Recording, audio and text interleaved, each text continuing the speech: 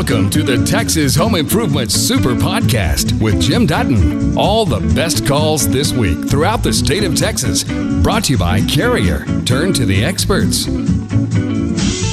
Mike, this is Jim. How can I help you? Hi, we've got several walkways and sidewalks that are pretty old, and we're either looking at getting them totally replaced or wanted to know your opinion about getting them mud jacked. Well, I do mud jack and I do urethane injection, and it's used a lot on sidewalks and things like that. Here's what you have to look at. Is the surface in good shape still? In other words, it's not blistering off and cracked up and stuff. It's just that the sidewalk is moved? Yeah, for the most part. There's, I think one crack. Okay. Yeah, and I don't worry about a single crack like that. If the concrete itself is in good shape and has a decent surface still, then the urethane or mud pumping is something you can look at. I can tell you sidewalks typically don't mud pump very well. They urethane pretty good, but not mud pump, because there's not for mud pumping to work, it's got to be in a confined space that holds the mud in and lets it pressure up. Urethane expands, and so it will lift on its own without having to be totally confined like mud pumping does. But price it both ways.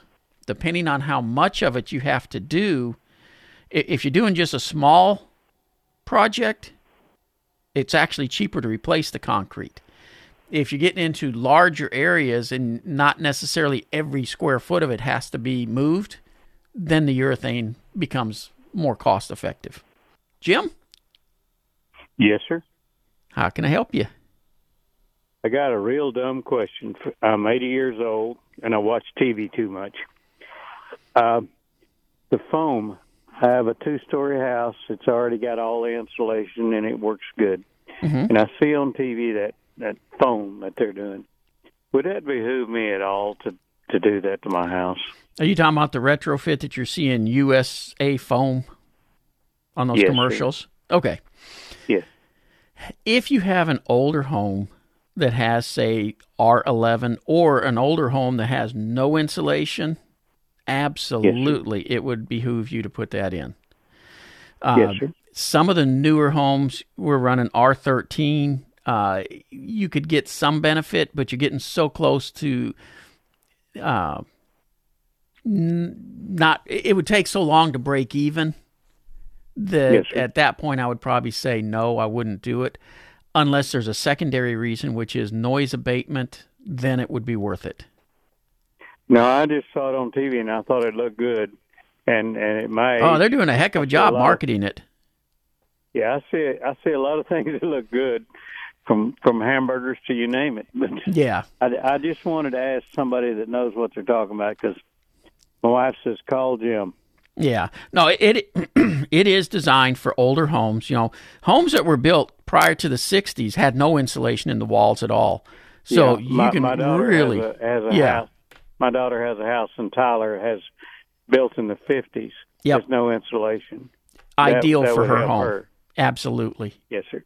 And just to give you an idea on something like that, if you're running in a house like that, you're running a $400 a month electric bill, because it costs a lot to keep a house like that cool. You put that insulation in, and it will drop that electric bill probably down to $150, $200. I mean, it'll make that big a difference. But on a home like yours, where you're already running R13, so it's insulated well, newer home, you might save a few bucks a month. I would say probably in the neighborhood of $40, $50 if you're keeping your thermostat set at 72, 73. So the number of years it takes for it to pay for itself just doesn't justify it. Okay, well, I just wanted was there any benefit to it? And you answered my question. All righty. Jim, you have a Merry Christmas. You too, sir, and thank you for taking my call. I appreciate it. Thank you, sir. Bye. Again, 713-212-5874. And by the way, if you have an older home, a home built in the prior to the 60s or into the 60s, where you've got some of the first insulations and stuff, I absolutely recommend using that retrofit foam in the walls all the time, because in the attic you can just add fiberglass. Don't put foam where you can easily add fiberglass. Don't encapsulate the whole house in foam, but spot used in the walls like that. Do all the walls and leave the attic fiberglass. Oh man, will you have an energy efficient home? We're gonna head over to Cypress. John, how can I help you? Yes, I had a question about a covered patio that I'm building right now. Is there much of a value in putting a radiant barrier on it? Ceiling? What are you going to build it out of? It's going to be aluminum or a wooden one? It's going to be wood. Okay. If you put the radiant barrier on there, what you would do is go ahead and put your joist up there and everything, put the radiant barrier over the top of it, or you can put it on top of the plywood or whatever you're putting up there. But yes, it actually will make a big difference, because what the shingles and everything heat up, or whatever roofing material you're going to use, and that becomes a shield between that heat and where you're going to be sitting. So you kill all that radiant heat coming in. Pete, welcome to Texas Home Improvement. Hey, Jim. Just never had this happen before, but the wife was doing a load of laundry, and when it emptied out the water, the toilet started bubbling, and some water came up in the bathtub and shower. You got a blockage. What I got. So it needs to be snaked, probably? Yeah, you've got a blockage where more than likely it's still letting water pass by, but when a washing machine discharges, it dumps quite a bit of water rapidly. Yep. And so it wasn't able to take it all, and that's why it started backing up. The gurgling you were hearing in the toilet is because as the lines pass backing up, it's having to release the air somewhere, and the vent might be a little bit too far away from the toilet to let it vent properly. Okay. Wouldn't be a clogged vent anywhere? It's probably stop the main drain? Yeah, it's going to be a plug in the main drain probably. Okay. Well, I will get a hold of somebody who can come snake it, I guess. All righty. Good luck with that one, Pete. Just a reminder, it's a huge help if you subscribe to, rate, and review the podcast. It helps people find us. Alan, welcome to Texas Home Improvement. Thanks, Jim. After listening to you, I've actually got a separate question. I hope it's okay. Absolutely. Talking about fences, do you need, if it's an older fence, do you need to pressure wash it? I see people pressure washing them. Do you need to pressure wash it before you reseal it? Well, the main reason to do that is to get all the dirt and grime off so that the product soaks in better. Okay. And so typically, I do recommend cleaning it up first. Okay. And if it's an old fence that's grayed, that will help to take off some of the grain. But you can also use a bleach and water mixture to put onto it that will help take out some of the grain as well. So when you do stain and seal it, it just looks new again and holds up much better. On the bleach and water, what kind of ratio? Usually like a 3-to-1. 3 water, 1 bleach. Okay. My original question, Jim, was, so my garage gets really hot here in Texas, and I've been here about 5 years, and it seems to bake. Yep. I know there's products that you can line your garage door with. Does that make a big difference? Huge. You got a metal door? Yes. Yeah, see that metal, when it gets hot, it's just like a griddle pushing that hot air inside. So if you'll use, and it's not expensive, go to the box stores and get you some of that bubble wrap radiant barrier. Yeah. And you can put that over that metal door. On the inside, if you look, the outside of the door has a flush piece that's the full height of the door.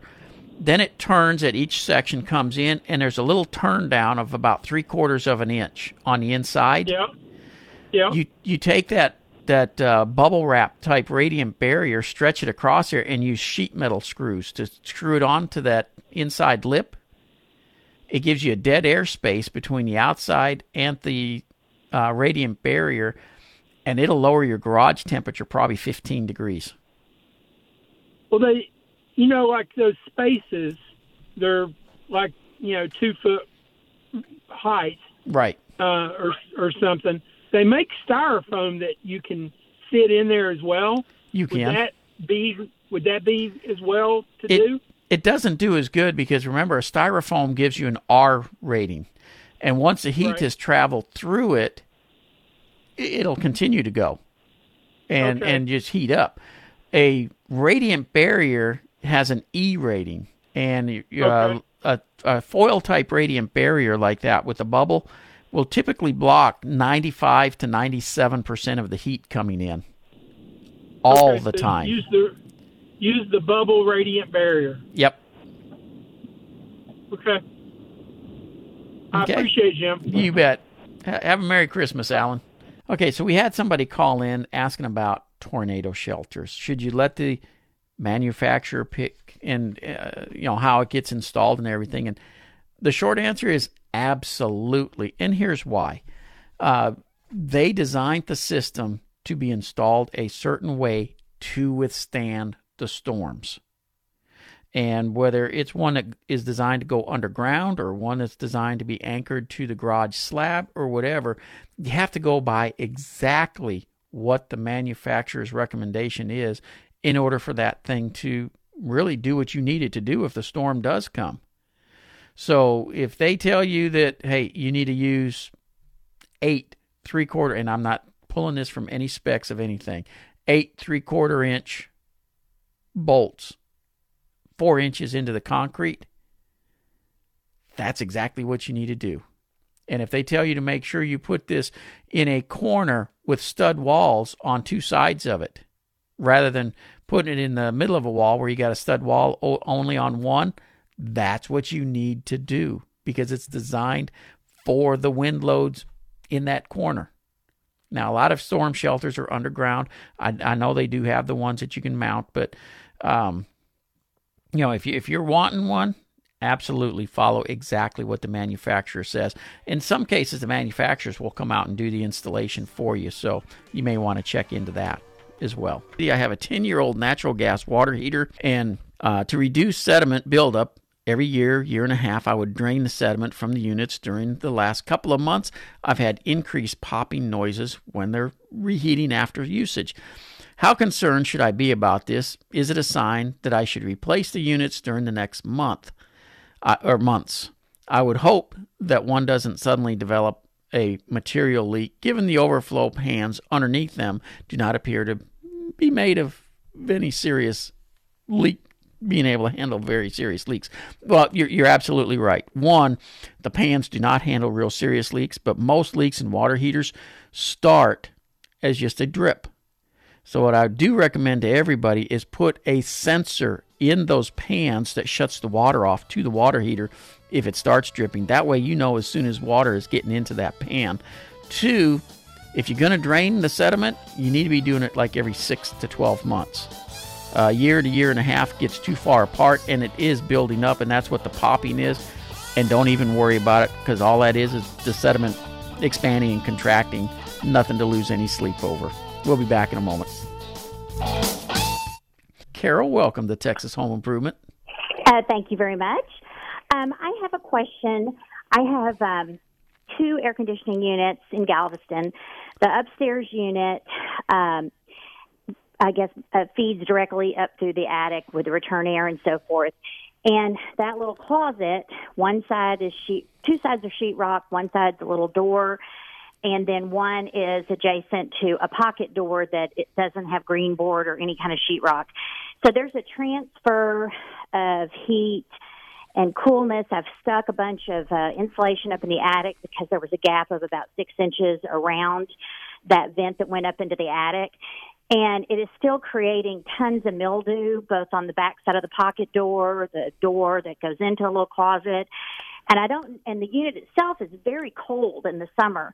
So I don't know if there's some kind of air conditioning blanket, or I just need to seal it up better in the attic with more insulation. Just wanted to kind of get your ideas of how to address that mildew issue. Let me ask you a quick question. Is this a gas furnace? No, electric. Okay. Why is there a vent going up into the attic then? Good question. I don't know. I gather it's going up to get all the ductwork up there. Okay, so it's the return, not or the ductwork, not necessarily a vent then.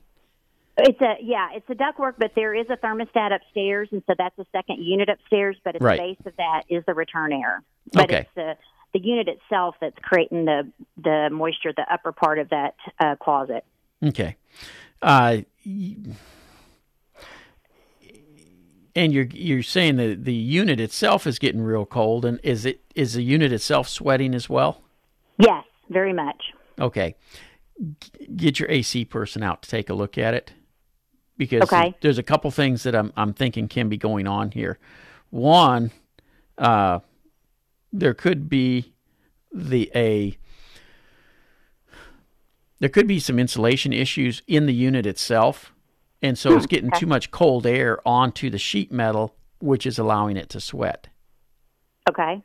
Normally, that's not a huge issue, though, and especially being in a closet unit like that, it shouldn't be happening. And that's the reason I'm saying you need to go ahead and get somebody out to take a look at it, because a closet unit is typically considered, hey, it's in air-conditioned space.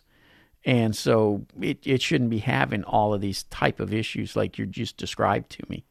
And so it tells me something's not ventilated properly there, or not insulated properly, one or the other.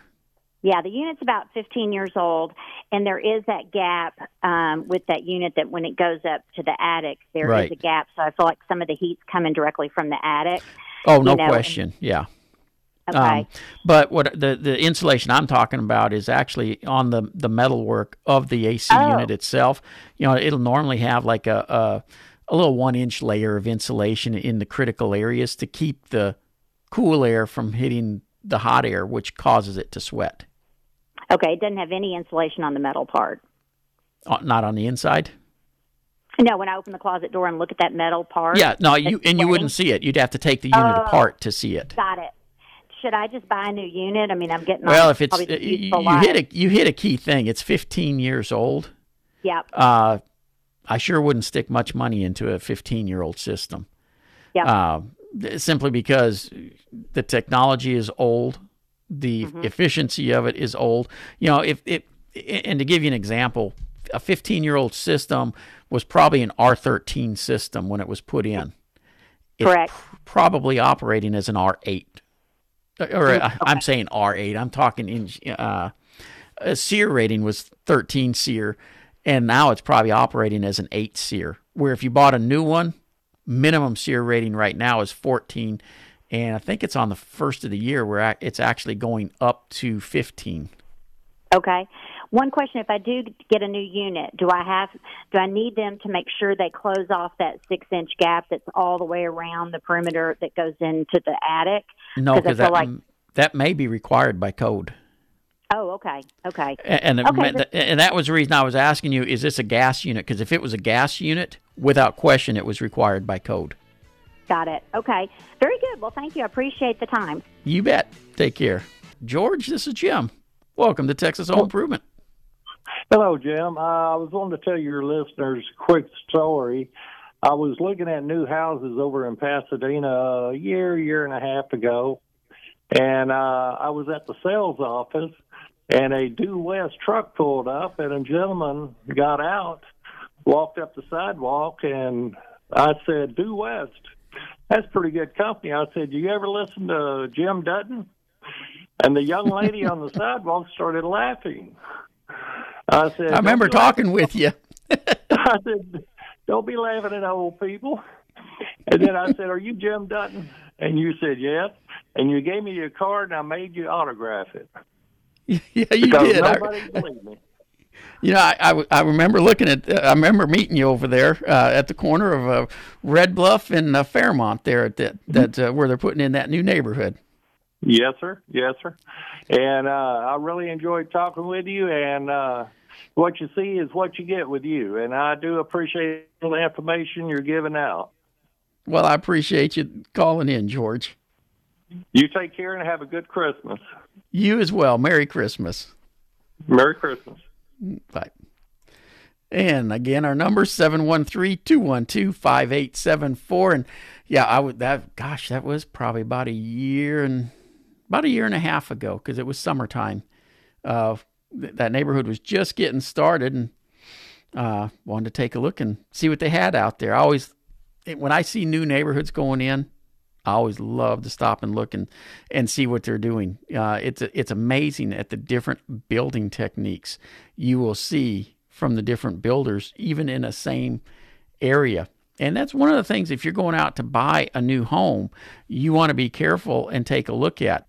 You are the HVAC expert, and I have a simple question for you. Last October, we had 2 new AC units installed.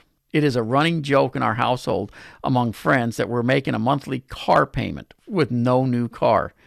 Should we buy the vinyl coverings that are available to protect the finish on these beauties during the winter when they're not in use? Any advantage or a waste of money? Love your show. You rock. Well, John, save your money. Buy something nice for Christmas. You don't need those covers. And quite frankly, if you put those covers on, it actually can be detrimental to the unit, because you are now, like I was just talking about a second ago with the humidity levels in a house, you're trapping moisture that actually could start pieces rusting sooner than they would if you just left it open to the air where it would dry. So absolutely don't bother putting those on. Save your money and buy something else nice. David, how can I help you? Hey, how you doing? I've been renovating the outside of my house. Added a lot of rotten wood. I replaced siding, trim boards, facial, insulation, and all the money I spent. It used to be years ago that when you bought a house, you could deduct the work you've done on it.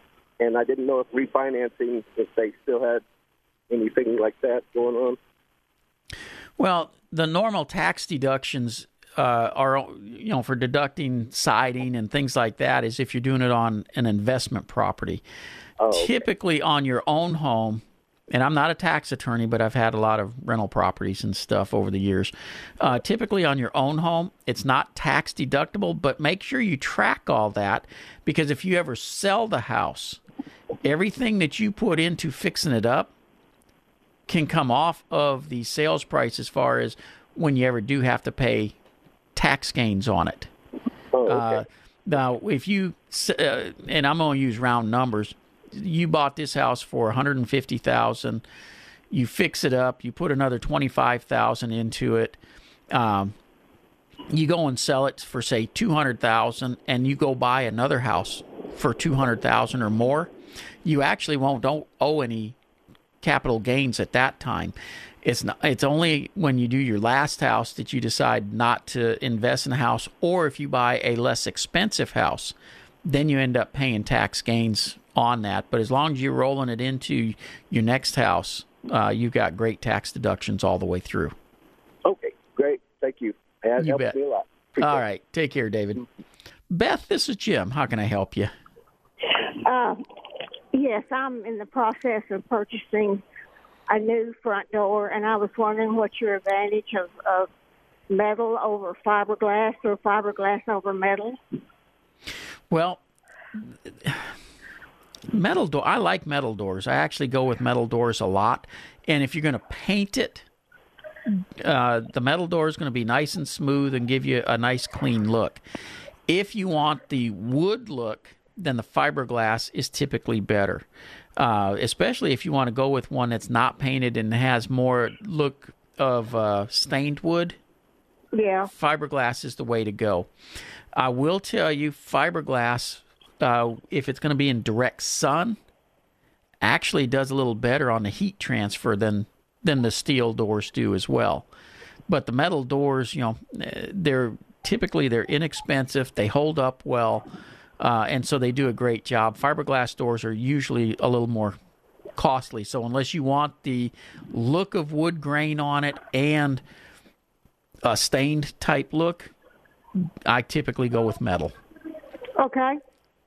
Thanks a lot. You bet. You gave me some good ideas. Thank you. All right. So much. Take care, Beth. You've just heard the best calls and questions from Texas Home Improvement. For more information about our show, go to thipro.com.